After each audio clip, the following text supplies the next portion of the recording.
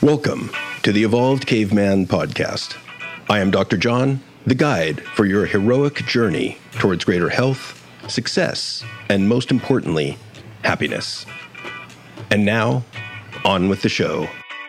Hey everybody, this is Dr. John, and a quick PSA regarding my new virtual men's group that meets on Wednesdays at 7 p.m. Pacific time. There's only a few spots left, but I thought you might want to know about it. It's a quick, easy, and cheap way to work with me. And maybe some of you have a career. Maybe you've made some money. Maybe you have a reputation for yourself at work. But maybe what you lack is things like happiness or purpose, a fulfilling relationship, or a healthy sex life. The passion, happiness, and ease that you once had with your spouse. An emotion other than numbness, disconnection, or irritability. This group is for men who are trying to be values-driven, interested in lifelong learning, and curious about how to become the best possible versions of themselves. The group is not for men who want to remain in the comfort zone while sitting at home watching TV. So again, group meets weekly, Wednesday, 7 p.m. It's only $95 per session, and you can call 510-863-0057 for more details. That's 510-863-0057. And now, on with the show. Hey, everybody, this is Dr. John back with another episode of the Evolved Caveman Podcast. And I am really psyched to have with me here today a return guest, Johnny Elsasser. And Johnny is a former Special Ops U.S. Army Ranger with 4 combat tours between Iraq and Afghanistan, and another 5 years protecting the U.S. ambassador to Iraq in Baghdad. Johnny has seen the field of masculinity through extreme alpha perspectives. He knows the trials and tribulations all men deal with in society today. His mission is to help men find strength in developing their authentic masculinity, to be consistent with who they are and not what society expects them to be. Johnny has shifted his fight to advocating and supporting men in finding their own masculine blueprint and cultivating their purpose as positive men in this world today. You can check him out on his most excellent podcast, The Art of Masculinity. And the reason he's here today is he just dropped his first book, Design the Man Within, which is the door-opening book for the everyday man to see that self-development isn't just for the spiritual or effeminized men. That really taking a look at our internal conversations, struggles, and traumas is what helps us to identify and grow within, ultimately to impact our external environment and relationships to reflect the happiness we all deserve. Johnny, welcome back. How you doing? Dude, John, I really appreciate you having me on, and always great to talk with you. It's been a while since you and I have connected, but just love what you're putting out in the world, and very grateful to have friends like you in the industry to allow me to come speak to their communities, man, especially when something as big as like, as you know, a book coming out. Yeah, your first book drops. Yeah. And you feel very proud about it and you just want to serve people, right? So that's, I appreciate you allowing me to be back on here and jam out with you for a little bit and share with your community. Absolutely. And I really, as I was telling you before we got on the air, I really respect and admire your work. And I love the perspective you come at it from, because it's completely different from mine. And yet we're kind of coming to similar truths, which I always find reaffirming. Yeah, it's really fascinating when you see that, because it gives more credibility to, the saying of you can skin a cat 1,000 ways, right? Like we can sit here and all have this intention for men on how to kind of allow ourselves to grow and to build ourselves, but we can have different methodologies in the way to get there. And there's nothing wrong with that. And I think that that's what lends a lot of avenues or different paths of getting there for guys to figure out who really resonates with them and who speaks their language. So at the end of the day, we have the same goal of just bringing men along and helping them along the way. And hopefully they just, resonate with one of us, and then they'll just get to the same path as everybody else, just through a different, or the same ending as everybody else, just through a different path, So it's really a different doorway to the same goal. Yeah. Absolutely. And so to me, I'm always a fan of the more men out there doing men's work or similar work, the more we all benefit. 100%. Because Man, like, you know this, not everybody's going to resonate with me. Not everybody's going to resonate with you. And it's like, if they only had one of us out there, we're the only ones, we're the end all be all, like, you're going to leave a lot of people behind. And so I just love the fact that there is this diversity within the men's space right now, which I think is very powerful. And we can talk a little bit about the earlier men's movement and why it failed. I've had some friends who were part of that kind of explained a little bit of that to me while they went through it. But ultimately, I think that this time around is going to be very much more successful because we have this diversity of messages that get everybody to the same point.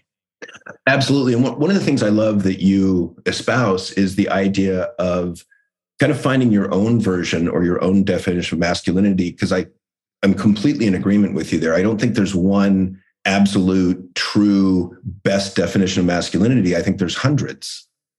Well, and that to me is, so this has been a conversation I've been having recently, one with myself and two with other men in the men's space. I think that my opinion to this is that there was an ancestral line or foundation of masculinity. 100% believe that. And I believe that because of the fact that during the times of really the start of tribes and civilization, before we got to areas like where we were having metropolises and cities and things like that, I believe that all the tribes were dealing with the same environment, which was purely survival. So the hierarchy within masculinity was dependent on certain features being within every man.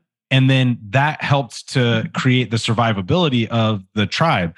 But then we come into civilization and there's cities and there's politics and there's, propaganda and distribution of labor. I mean, distribution of labor, just so many things. And then you have this civilization that also it took us out of the survival aspect because the fact we built walls, we took away the trees where in the areas of refuge for animals. So they're exposed if they come into our environment, right? So they're not safe anymore. So we created this safety, which deteriorated some of the values in which men were at their most effective within the tribe. And then I think that, in my personal opinion, and some guys we've had conversations, some guys don't agree with me, but I think in my personal opinion, that's where the fracture of that straight line of masculinity broke, right? Like that's where Sorry to interrupt. What would you say to traditionalists, those that, harken back to the days of traditional masculinity, that say that's where we should still be? That's where we should still be. That's what masculinity is and always should remain. Yeah, this is a great question because I don't think that they're necessarily wrong, but I think that they are wrong. Come on, stop waffling. I don't necessarily think they're wrong because there's a lot of values in that ancestral way of being a man that I value as a man. And I think were instilled in me, and I still bring those forward in how I present myself today. But is there a version of that that's a little more watered down and not as focused or as applicable in the daily manner as it used to be? Yes. And on top of that, do I believe that there's more idiosyncrasies that we have to focus on, which allow us to be a little more intricate? Absolutely. I don't think you can have a 4 or 3 set of rules or traits for masculinity and say we have to get back to that. It's like, bro, first off, you need to have a real conversation that you don't even meet those. You don't actually meet most of those to the level that the ancestors did. Right. Yeah. No, and I'm totally in agreement with you. And I agree with all of what you said in the sense of, like, if I may, I think that you definitely needed those traditional masculine traits to do your job in special ops as an Army Ranger. Absolutely. That served you in that environment. Yes. And I think, the way I think about it is I'm not opposed to that. I think I love being masculine, and there's a lot within that man box that I appreciate and use at times, but it's about having the ability to shift gears and embrace all parts of our humanity so that we can access those to best meet the needs of the situation that we're in. Well, and that's why I love your podcast name, which I secretly wish I could steal, because the fact that thank you. It's like we do need to evolve from that, and it's like cool. These old pieces can still be part of us, but we have to get a little more complex now because society, exactly, and nuance. And I was having a conversation the other day on another show, and I was like, when we look at today, the battlefield isn't me facing off with John and us going physically toe to toe. It's people attacking masculinity intellectually. And if men can't stand up to that, we're just going to get abused. Right. Yeah. And so it's like, that's part of that evolution. Whereas like back in the day, intellectual was not part of the features that you would include in masculinity. But I think to be a well-rounded man and an evolved man today, you have to start focusing on that and including that. And that includes being intellectual. It includes emotional intelligence to be able to read other people and to read the room. Like it's a lot of other features that we really have to start focusing on. So while I believe that those traditionalists want to say like we need to get back to that, it's like I think to a certain degree we should continue to hold those values because I don't think that there's anything wrong. But I think we need to also evolve and make them better by adding other pieces that actually help us with the environment we're in today. Right? Yeah. Absolutely. Well said. So I'm looking at the table of contents in your book, and one of the things that grabs my attention, and it says waving the white flag, chapter 11. And I'm curious what you mean by that. I have my interpretation, but what do you mean by that? Yeah. Waving the white flag was like a really fun, it was a really fun chapter for me because it does kind of change the conversation. And what I kind of brought this out to be was that like when we're waving the white flag, a lot of people think that you're quitting, right? They think that you're surrendering. But what I'm talking about is like we're evolving. So waving the white flag is just making sure that like we are actually putting our pride down in a sense of like not holding to like old values that aren't serving us and aren't serving society, right? And kind of like being like, okay, let's put this stuff down and then admit that this is not serving us and then look to evolve. And part of that comes with, admitting that there's some form of fear, right? Because I think people want to ask that like fear is, they want to say that fear isn't part of what they see in their life, or that fear is weak, right? That's a lot of things that I don't feel fear, Johnny. Yeah, exactly. I don't feel fear. Like fear's that I'm a man. There's no fear, and it's like, no, I'm just kidding. We all have fear, man. And like if we don't, and fear, in my opinion, is one of the most powerful things as a human being.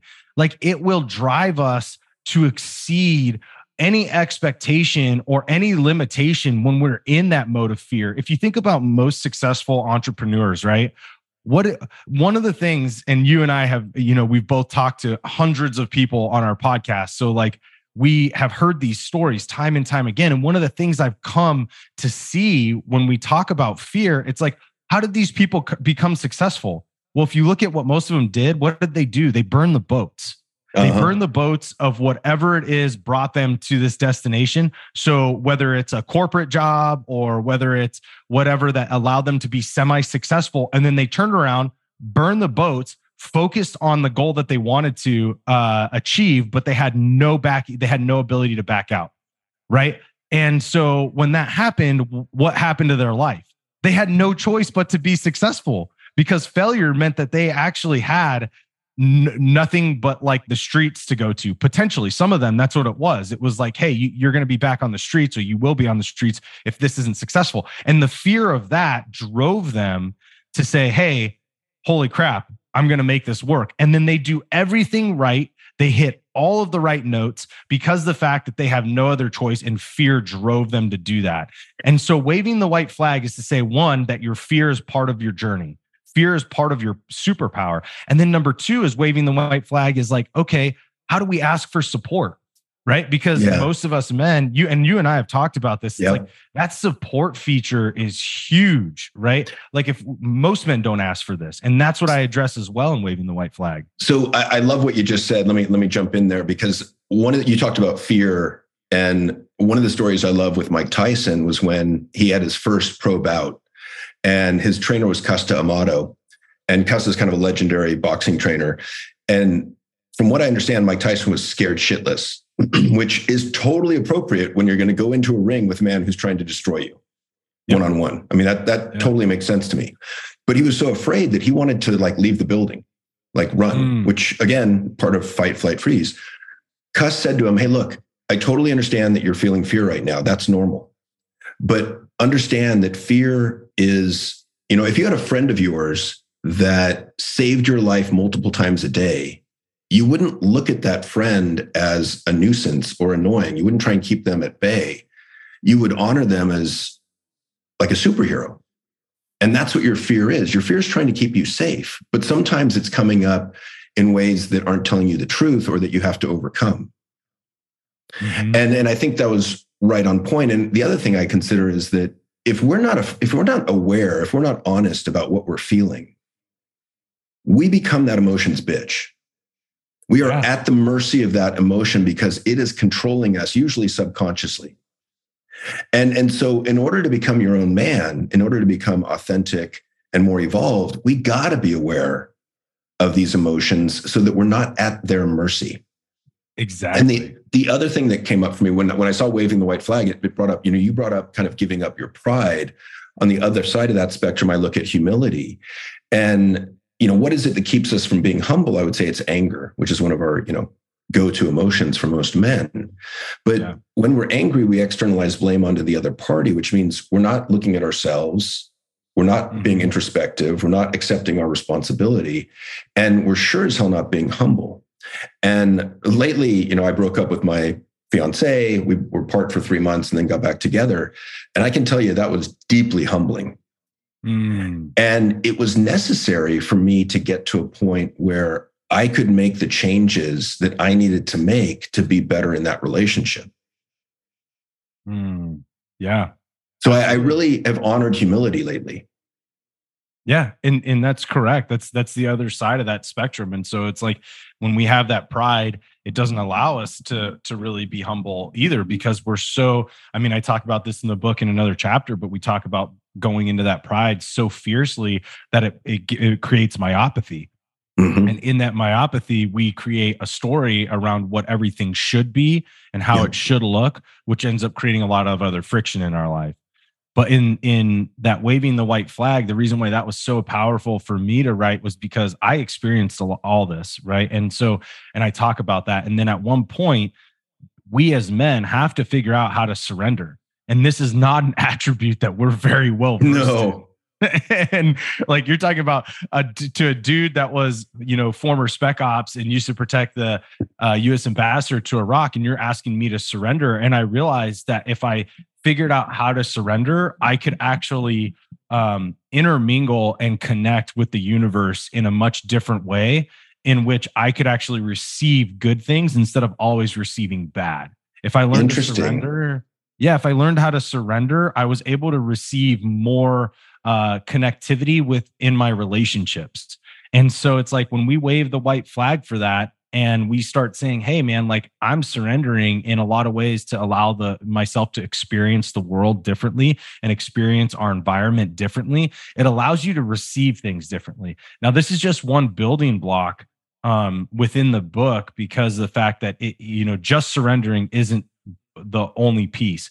But when we build ourselves to be adaptable men and confident in who we are, when we do surrender, it's not as scary. And it also can allow you to, like I said, receive more externally than you've been open for in your life before. Yeah. And I think that speaks to this power of paradox, in the sense that, if we are open to the idea of surrender, for example, then we're more comfortable in the pursuit of winning. If we are comfortable with the idea of divorce or breakup, we are more fully present in our relationship. If we are more comfortable with the idea of death, we can more fully embrace life. And so I like this idea that we're big enough to contain multitudes and paradoxes simultaneously, because I think many of us are trying to push out pieces of ourselves or, suppress them, or we hate them, or we can't stand them, when I think a much better approach is to learn to be aware of and accept all aspects of ourselves. Yeah, Absolutely. I mean, if you think about it, like if we're always in this fight mode of wanting to dominate and control our environment, what are we in? We're in a win Yeah. lose. We're always in a win lose. Someone's Yep. got to win, someone's got to lose. And if you live life that way, trust me, I did for over a decade. I lived life that way. If you live life that way, you are going to have a lot of highs and a lot of lows, right? Because you're going to win some and you're sure as hell going to lose Yep. some. And you won't know how to handle the losses because of the fact that you're just going to get back into that, as you put it, that anger emotion, right? Yeah. You're going to get back into that because you're like, I need to win now. And then once you come at that universe with that needy energy, you're going to get the things that you don't desire, which is more losses. Yeah. And I think in the man box, when we're raised in the man box, we're only as good as our last achievement, our last success. And we can't be 100%. successful 100% of the time. Let me ask you this. It makes me curious. So you must have been a competitive motherfucker growing up. I was, man. I played sports my whole life. I played 20 years of soccer and was on 3 different teams. I was highly competitive. Absolutely. And I was a competitive asshole. So I say that with respect. But yeah.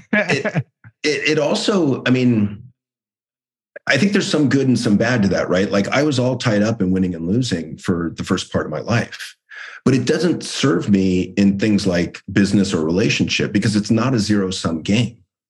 Yes. What have you learned about kind of managing that competitive side of you? Yeah, I was the same way. Like, I think part of my journey when I figured out that competition is absolutely amazing and also absolutely detrimental is when I realized, and what taught me it was being in war. So when we were training, especially in Ranger Battalion, because we're the top 1% of the most elite military units in the U.S. military, when you look at being in such an elite force, I'm always competing with my buddies. Always. We would do these things called stress shoots where we would have it was a whole buildup to get to the range. And then once you got to the range, you were timed and you had all these targets and you had to shoot them and you had all this stuff. And so we were always competing. We were competing to see who was better. And we did that in training. But then as soon as you hopped on that bird and you were going to fight an enemy, it was like same team, bro. And I obviously, we all experience this in sports, right? You know that you're not competing with your buddies when you're on the field playing soccer, right? Once you guys hit against another team, you get it. But it really doesn't hit home or didn't hit home for me until I got into the military. And when I experienced that, I said, well, why can't we treat our brothers that way in regular life? Like, why can't we treat our friends that way? Why can't we treat our spouses that way? Like, why can't we treat the rest of the world that way? And only when it becomes game time does it become a competition that does serve you. And so when I figured this out, I was like, okay, well, if I learn how to, once I learned how to surrender, which I had to do when I was going through my own dark times and had to figure out, like, I can't control all this. I don't have the tools to do that. Nor don't you hate that? Yeah. When the universe says, hey, bro, and gut checks you, like, and a lot of people, I'm sure a lot of your listeners have been there. It's like when it gut checks you, like, you don't have the power. You just don't. And when I got to that point and I had to kind of surrender, when I started to do my own self-development journey, I looked back retrospectively on that and my time in the military. And I was like, oh, wow, there is this paradox that we have to competition where it can really serve us if we learn how to harness it. And that's when it clicked for me. And I agree 100% with you. I think that we should never eradicate competition. I think it's one of the best things out there. It's what helps us to continually grow and evolve as a society. I mean, it's what's going to push us to space. It's what's going to push us into, actually traveling to other planets. But at the end of the day, we have to learn how to harness it first. And we can't have it just run around on its own. Sorry to interrupt. I just had this idea of maybe we could harness that competitive nature in men to get them to introspect and to spelunk in their own psyche or soul. Because in my experience, men are deathly afraid of introspection and looking at themselves and looking at their emotional state. And I get it. I mean, I've been afraid to do it too in the past. But it's the last frontier in my mind, right? Like we have been to the depths of the ocean. We have been to outer space. We've explored the whole of the earth on the surface. Where we haven't gone is internal. Yeah. Yeah. And I love that. And you're absolutely right. Like, I think one of the best sayings, and I put this out on Instagram pretty regularly, I think, or every so often, but it's be 1% better tomorrow or today than you were yesterday. And yeah, it's a great idea. When we can look at ourselves internally and have that competition with ourselves instead of the external world, that's the only person that really matters, because if you're always improving through that competition, nobody else is suffering. And you're actually improving your environment around you, your relationships, because part of that improvement is going to be a question of how can I be a better spouse, or how can I be a better father? Like you're going to look to increase that capacity. And in that challenge, in that competition, if you can be 1% better today than you were yesterday, well, that's going to look like something where you're being more open or more vulnerable or more emotionally connected or whatever it is. And that challenge is a great competition. And so, yeah, I think you're right. It is one of those spaces, and it's all individual. There's no framework that can be handed from John to Johnny to somebody else. Like it just can't, because we're all so individual within ourselves that introspection, the experiences we've been through, the way we process and analyze information is always going to be different. And yeah, I love your idea. Sorry again. I love your idea of turning that competitiveness towards self and competing with yourself to be better on a daily basis. That point's really well taken. So let me ask you, one of the other things you put in your book, which I like, is this idea of the three horsemen of death: shame, guilt, and regret. And shame's a bitch. And so speak a little bit about those three. This is my favorite chapter. So I always ask authors, I'm like, what was your favorite chapter? Because everybody likes their books, I'm sure, but like you always have a favorite chapter. This was my favorite chapter because I've gone through, as we all have, whether we admit it or not, every single person from man to woman has gone through shame, guilt, and regret. But I think men struggle with this more because we have a tendency to not open up and talk about these things that we struggle with. Right. And they go hand in hand. And guess what? They all live in the past. And that was one of my things. I've told people this a lot in my podcast and everything else, was that if you live in the past, you're living in death. Because there's nothing you can change from the past. You can only review, acknowledge, and accept. And so when I wrote this chapter about shame, guilt, and regret, I thought about my life and where I had certain points where I would focus on the past and it would consume my present and my future. And I was like, I was just living in shame of what I did or what I said, guilt around how I behaved or how I treated somebody, and then regret on how I could have changed it. And I was like, gosh, man, these are literally the recipe for living in death, living in the past. Yeah. And I think, to get more specific on that, I would say those three are living in a negative past, because I think we can live in a positive past, or at least spend time in a positive past and think about good memories and good things that have happened to us. And that's a different story. Let me ask you this. So how do you identify, or how have you identified internally when you are in a state of shame? So a lot of times I look at I'll use an example. So when I was a lot heavier drinker, and I think a lot of people can relate to this, it's like, you remember those nights when you got really hammered with a group of friends and then you woke up the next day and you were like, did I really say those things? Johnny, that never happened to me. I don't know what you're talking about. Yeah.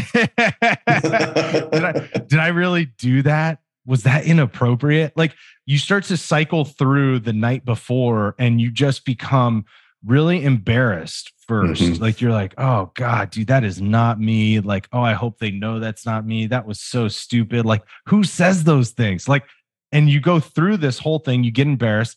And then you start to feel this shame of kind of, when I do it, when I feel shame, it's because I notice that I violate my own morals or ethics.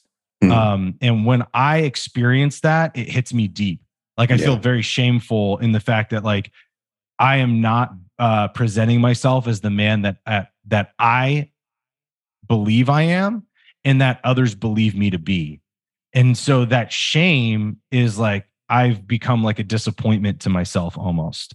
And in that, when I find that I violated my morals or ethics, or even the foundation of the man that I've designed, intentionally designed, when I violate those, I feel that shame. And it feels like just the pit of my stomach of like, almost somebody taking like a blunt object and just constantly forcing it into your stomach, right? So it's not a piercing pain, but you just feel like this dull kind of pain going into your stomach. And for me, I don't want to eat. I try to focus on anything else but evaluating that scenario. And that's what the shame does to me. And that's how I experience it, I would say. Yeah, thank you for that explanation. It was quite a good explanation. It's a difficult question, I got to say, to answer. Because if you would ask me 5 years ago, do you feel any shame? I would have been like, no, I think I'm good. And then I realized no, I'll pass. But unfortunately, you can't do that. But yeah, shame is one of the most powerful emotions out there. It can smother and kill it's louder than any other emotion. And I realized I was feeling shame when I would get in a disagreement with my partner and I would get flooded emotionally. And then I would kind of begin to cut myself off and stonewall because I'm trying not to say anything in anger to hurt her feelings. And then I would have I would hear a thought or two, something like, I'm no good in relationship, or she'd be better off without me. And so I would identify, there was a physical element to it too. I think your stomach description was a good one, but I would identify it more by the thoughts in my head, which were trying to tell me I was unworthy of connection. Oh, interesting. And I think that's the damning part of shame, is it makes us feel like we are not worthy of love, belonging, and connection. And so it isolates us and cuts us off. Mm-hmm. Yep. And then when you sit with it long enough, it turns in my experience, it turned into guilt. Yeah. And to feel that guilt of like, wow, I'm guilty of violating myself or somebody else or the relationship that we had, whatever it was. And then that's where it becomes that really, it adds to that pain. And then this is where men, in my opinion, start doing the shoving it down. And they're like, okay, well, if I don't talk about it and I don't think about it, this isn't going to come back. Like nobody's going to bring this up. Like it's just going to sit and die in its closet. And it's like, no, that ain't going to happen, bro. Like good luck with that. And I think, one of the things that's interesting about shame is it doesn't stand up to the light of day. And so if you share it with others, that's really our best strategy for getting beyond it. So the way that we're socialized as men does not serve us at all in this arena. Right. And that is what's so cool about it is like, it doesn't hold any water at all. And when you open up to somebody, especially when you open it up to your brothers, like I find that to be really powerful when you can open that experience to other men. Yeah. Because most of them are going to be like, bro, I have been there. Like I have been there. And that is empowering just in and of itself. And then number two, what's crazy is I found most men, even the most hardened men, are going to give you empathy and support. Yep. And we hide from this and we judge ourselves for it. Yet it literally will dissipate if you just share it with somebody in your life that you feel safe with. Yeah, that's been my experience. Absolutely. In my men's group, my monthly men's dinner, the work I do with men, that when you share it with another man, there's something really powerful. And it's different than sharing it with a woman. For sure. And I think both are effective, but they're different. Yes. There's just something really, it allows this exhalation of relief to share it with another man. And they say, yeah, been there. I totally understand. And I think there's something really important to sharing experiences like that, where other men can hear them and get permission to do the same. Oh, yeah. That is incredibly important. I think you back to a little bit, if we back up a little bit to our conversation around competitiveness, I think you actually, when you do this, part of the ancestral energetic release, in my opinion, is that you're actually breaking down some of that barrier of the competition where we just look at every other man as competition because we're kind of wired that way. Mm-hmm. And you're allowing that to dissipate and start to look at them more as a brother and a supporting figure. Yeah. And that's where I think you actually end up getting rid of some of that negative energy around competition and start to create the connection of having people in your life who can support you, and then kind of flow into that surrender like we were talking about as well. So it's like you kind of disarm that competition and then move into the surrender. Well, and to build on your point, I think you're absolutely correct. And in doing that, in being involved in a men's group or having connection with men at a real authentic level, I think it can effectively shape our primal world beliefs around how safe or dangerous do we think the world actually is. In other words, if I begin to reveal my heart and how I'm actually feeling to other men, and I get support and empathy, I can start to change my belief that the world is inherently a dangerous place. For example, I can begin to move up the scale that, well, maybe the world's safer than I thought, which radically changes the quality of your life because it enables you to reach out to more and more strangers in those meaningless micro conversations, but that actually aren't meaningless at all, because if they go well, you both walk away with a positive emotional boost. And that's cumulative. Yeah. And that is powerful in and of itself, because if you walk around, like, trust me, I can speak to this. I imagine over a decade just judging people and judging every environment for its threat, right?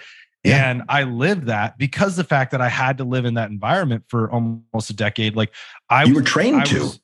Right. And I was carrying that to the regular world. Well, ask me what it did for my relationships when I came back to quote unquote the civilized world full time.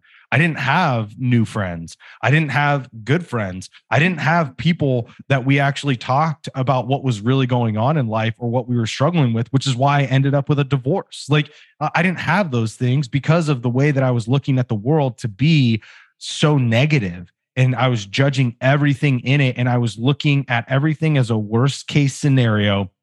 And like I said, there was huge value for that when I was doing my job overseas.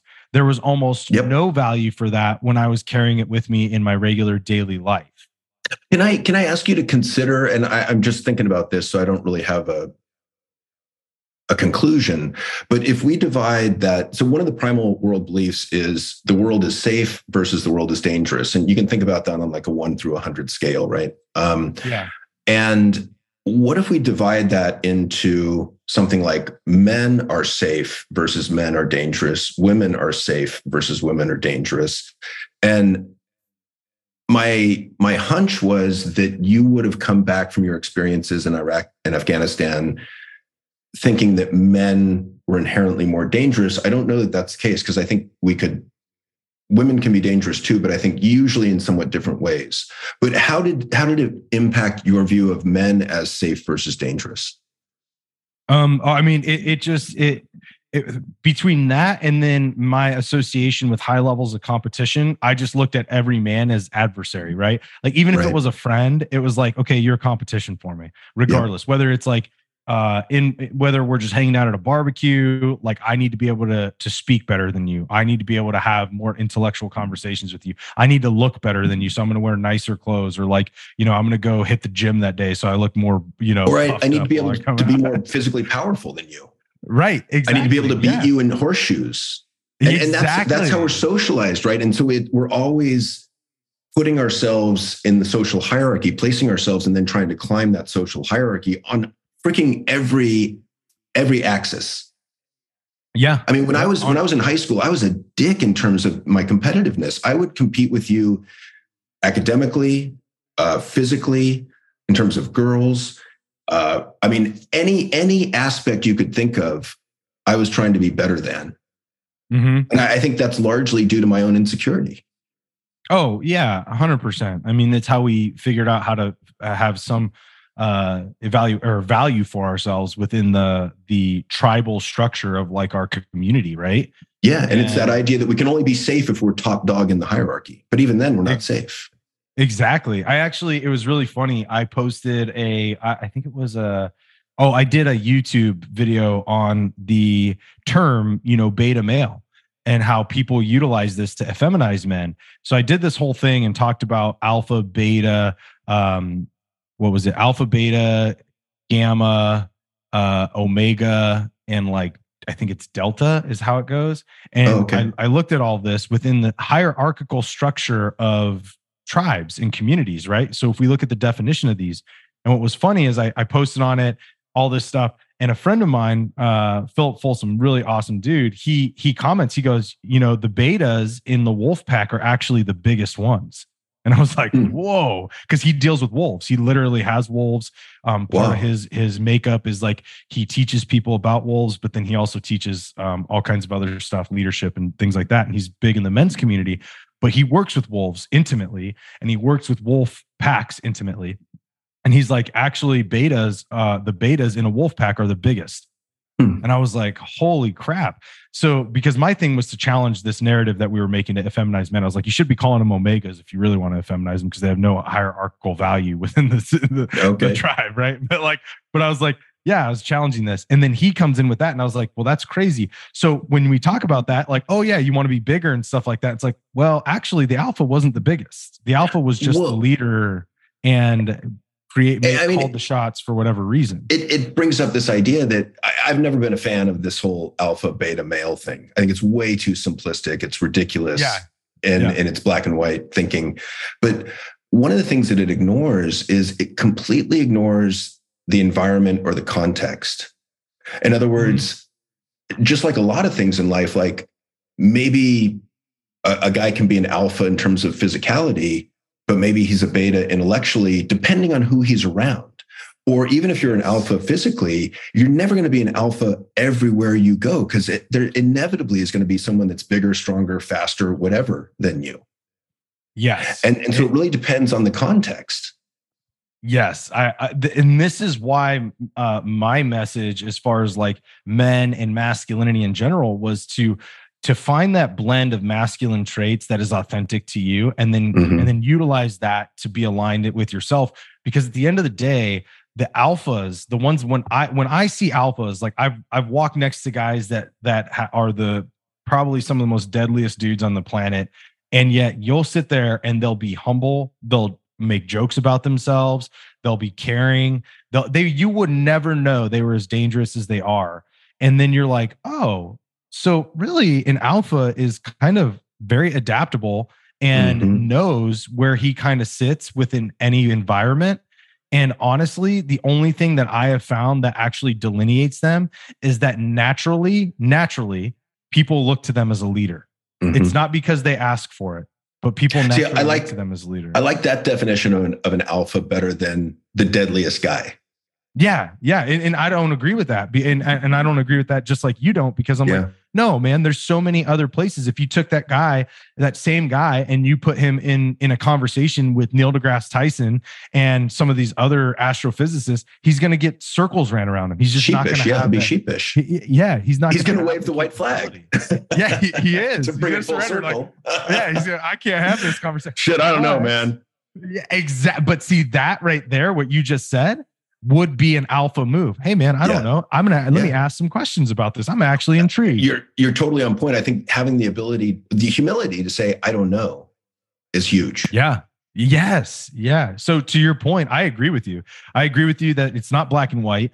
That the one thing I have found is that when you're looking at strong men within society, they're adaptable. They understand their capabilities, and they are looked at to or given respect and leadership, not because they ask for it, just because people give that to them. Because whatever you want to call it, energy or presence, whatever it is, has given them the ability where people just simply always look to them as a leader. And that's what I have found has come with that certain characteristic. And, part of that might be having a growth mindset in all areas of life. In other words, as we're talking, I'm thinking that at the same time, I am a strong proponent of bettering ourselves on every front. And, if we want to say 1% a day, great. But I want to be the best man I can be physically. I want to be the best man I can intellectually. I want to be the best man I can emotionally, socially, spiritually.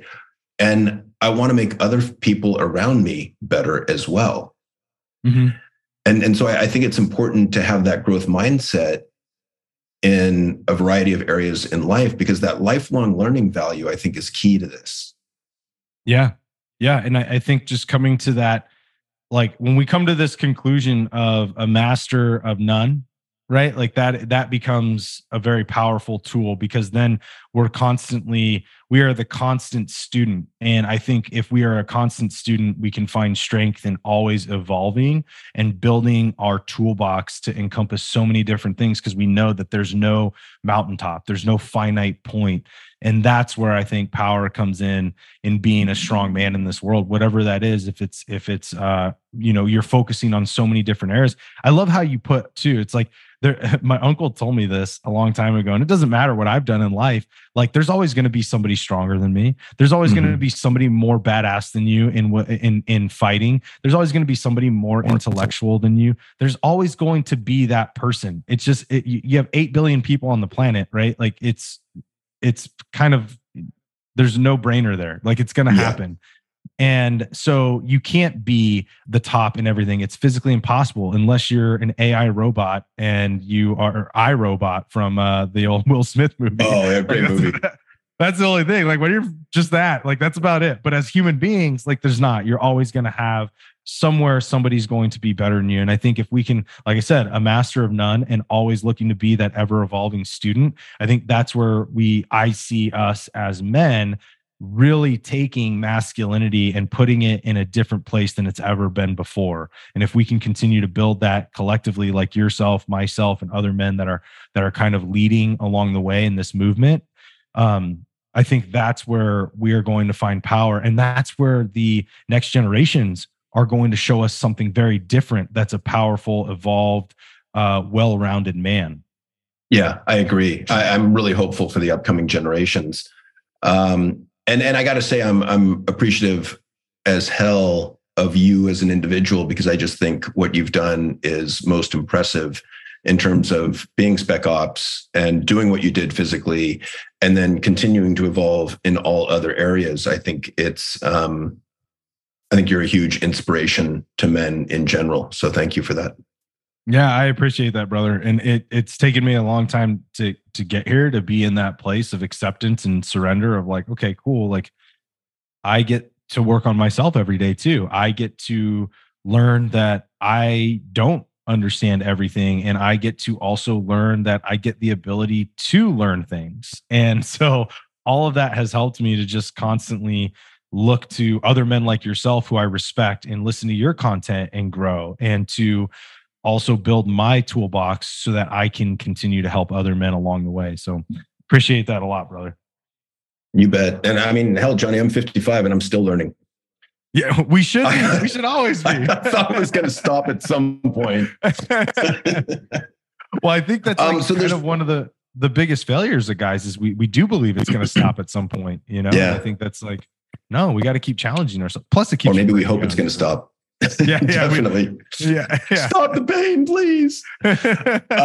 So let me ask you one more question, and then we'll wrap up. But one of the things you say, which I don't know if it's purposefully confrontational or provocative, but you talk about stop searching for purpose. Tell me about that. Yeah, this one was really fun too, in the sense that like I knew it was going to provoke people. So it was kind of intentionally, for lack of a better term, like cheeky. But on the same token, I give people a process on why I say this. And the reason why I dive into that is because the fact that purpose is very few people know their purpose without having significantly contemplated on it for years and years and years, and also have experimented.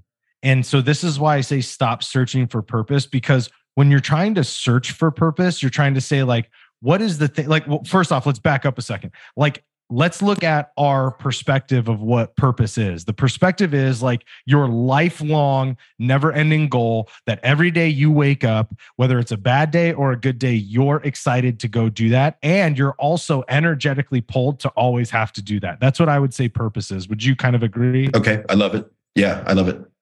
Okay. So if we agree that that's kind of like what would be the definition of purpose for people, then if you're looking at that and you're sitting down, you're every day being like, oh, what's my purpose? What's my purpose? What's my purpose? What are you doing? You're putting a significant pressure on something that's even more impactful than even, let's say, a marriage, because this is like a lifelong dedication that you're considering, right? Whereas marriage, it's like, yeah, it's a lifelong dedication, but a lot of times it doesn't happen until like later in life or at some point in life where you're like, okay, I'm ready to have kids and a house and all these things. But marriage to me is like, that can be a little different also because the fact that there's an out with that, right? Like people get divorced, whatever. Whereas like your purpose, you're literally saying to everybody that this is what I'm going to dedicate myself to every single day, regardless of where it is. And that to me is so insurmountable that what happens is you're eventually going to settle. You're eventually going to say, this is my purpose. And then you're going to settle on it. And then it might be fun for a little bit. And then all of a sudden you're going to really struggle with it. And then you're gonna be like, but I have to do it. You're going to have this negative connotation with it, which is almost punishment. And then you're going to say, I have to do it. I have to do it. I have to do it. It's my purpose. It's my purpose. I'm telling you it's my purpose. And then you're going to realize that you're super unhappy. And then what happens is a lot of people end up experiencing this similar to their corporate jobs down the road when they're older. And they're like, this actually was not my purpose. Like I'm not happy.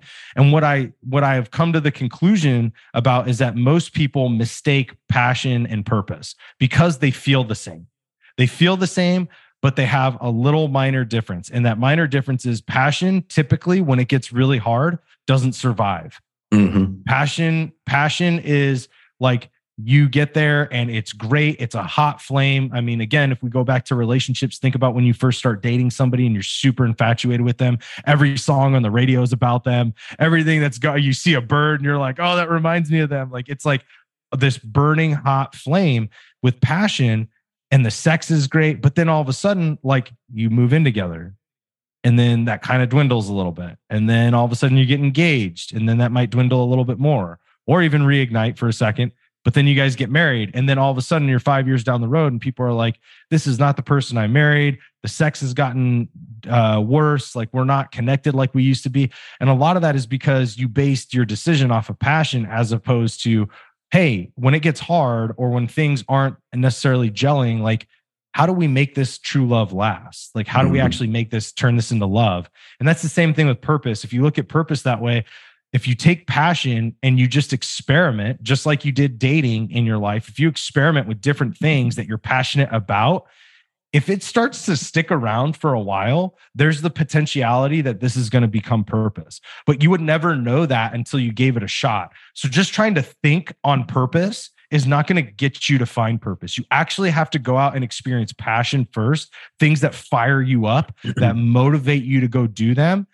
Have those be your catalyst to having purpose kind of fall into your life. You don't even have to look at that particular action. You don't have to look at that particular goal as like, oh, is this going to be my purpose? You just take it until it either doesn't want to be taken anymore, or you take it till it lasts longer than you thought it would. And you're like, oh crap, I really feel pulled to do this every single day. This is starting to feel like purpose. Like, can I say my men's work is my purpose right now? I honestly can't tell you that. I've been doing it for 5 years. There's been a shit ton of hard times. And in those hard times, have I wanted to hang it up and not do it anymore? Sure. But guess what? I have pulled every day, not out of stubbornness. I've pulled every day to go towards men work because I believe I can help men. And so now I'm starting to say, okay, now this is a conversation. This potentially could be my purpose. But right now, it doesn't look like passion anymore. It's starting to look like that long-term love, right? Which to me is that key indicator of purpose having fallen into my life through a passion. And that's what I try to tell people to do. Go out and experience, because you may drop it and then you find something else, and that's okay. You may drop it after 2 weeks or a month or a year or 5 years. And then all of a sudden you find something else that you're very passionate about. That's okay. But if you experience more, you have the potentiality of having that purpose, that one piece that you look forward to waking up to every morning, no matter how hard it gets. That is going to fall into your life. But I don't think you can find that just by sitting down and thinking about it and having some coach be like, well, you got to find your purpose first. What's your why? And I'm like, bro, like that is such like, I bought 3 months of coaching for you. I ain't going to find that in 3 months, dude. Like that's not a thing. Well, and so what you're saying, it sounds more like trial and error. And I think the other part of it that I would add is, I think, following your curiosity. Yeah. And I think, I kind of rail against, the school system, because I think at times it really crushes children's curiosity, which is a tragedy, because I think that that's one of the more important traits to stay in touch with throughout the lifespan. Because if we can follow what we're curious about, that can also lead us to what we're passionate about. Mm-hmm. And it also leads to more learning as we age. Yeah, absolutely. I'll give you an example real quick. Like, I wanted to diversify the way that my wife and I do business. So she has her own women's business, and I do like men's coaching and all this stuff. And I was like, well, let's try to create a product. So we created these, and I'm not plugging this, I'm just giving a story, but we created an organic. Well, we haven't, it's not out yet, but like we're starting to create this organic tea line of 7 different blends, right? So we started doing it, and I have gotten very passionate about running the back end. Now, do I wake up every day as an infant because I know nothing about this world of like products and direct to consumer marketing? Absolutely. Or tea in general? Like, absolutely. I feel like an infant every single day. I'm just learning. Beginner's mind. Exactly. Beginner's mind. And like you put it, that curiosity. And now I'm like, it's a passion. Like, I enjoy it. I started to create other things that we're looking at potentially putting into this brand that we're starting to create. And I'm like, oh, that would be really fun to develop that. I have no clue how to do R&D work for food products. Like, okay, well, just one step at a time. Let me go find this. So anyways, I just say that because the fact that I'm following a curiosity, I'm following a passion active in my life right now. And it's really fun. Now, is organic tea going to be my freaking purpose? I don't know. I can't say it's not going to be, but right now it's really fun. I'm very passionate about it. I wake up wanting to do it, wanting to move the ball forward every day to get this tea line created.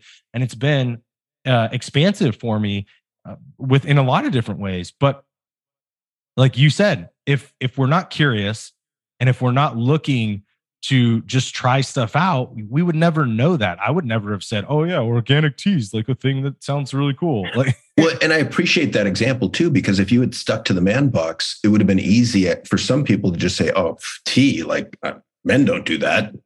Yeah, exactly. That might be oversimplification, but I could see guys saying that actually. Oh, for sure. So anyway, I have a great deal of respect for you and the path of evolution that you've taken. So thanks for joining me on the podcast. I really appreciate it. No, thank you, brother. And I'm just alongside you and all these other great men in the industry. So I appreciate you also being one of the leaders in this space and helping us explore a lot of the things internally that we don't have those conversations with. You're definitely one of the guys I look to when I need to question my own stuff and see how you're speaking about it, because it's very powerful. So thank you. Well, yeah, thank you for the kind words. I appreciate it. And if you want more of Johnny, which I highly recommend, check out his podcast, The Art of Masculinity, and the book, Design the Man Within. And when does the book come out? So this will be out officially for purchase May 16th. It'll be published, but we are going to have early bird pre-orders come out pretty soon. So we are finalizing the cover right now as of April 24th. And then we will have that pre-order open at designthemanwithin.com. Excellent. That was my next question. All right. Thanks again so much, Johnny. I appreciate it. Yeah. And John, appreciate you. That is it for this episode of The Evolved Caveman. Pardon me. If you like this episode, please feel free to rate, like, review, and share. If you didn't like it, you don't have to do a damn thing. Thanks so much. See you next time. Thank you for listening to the Evolved Caveman podcast. If you like what you've heard, support us by subscribing, leaving reviews, and sharing the podcast with friends and colleagues. For the latest, most powerful tools to connect with like-minded men, join the Facebook group at The Evolved Caveman. Follow Dr. John on Instagram at The Evolved Caveman, all one word, or join the email list by visiting guidetoself.com.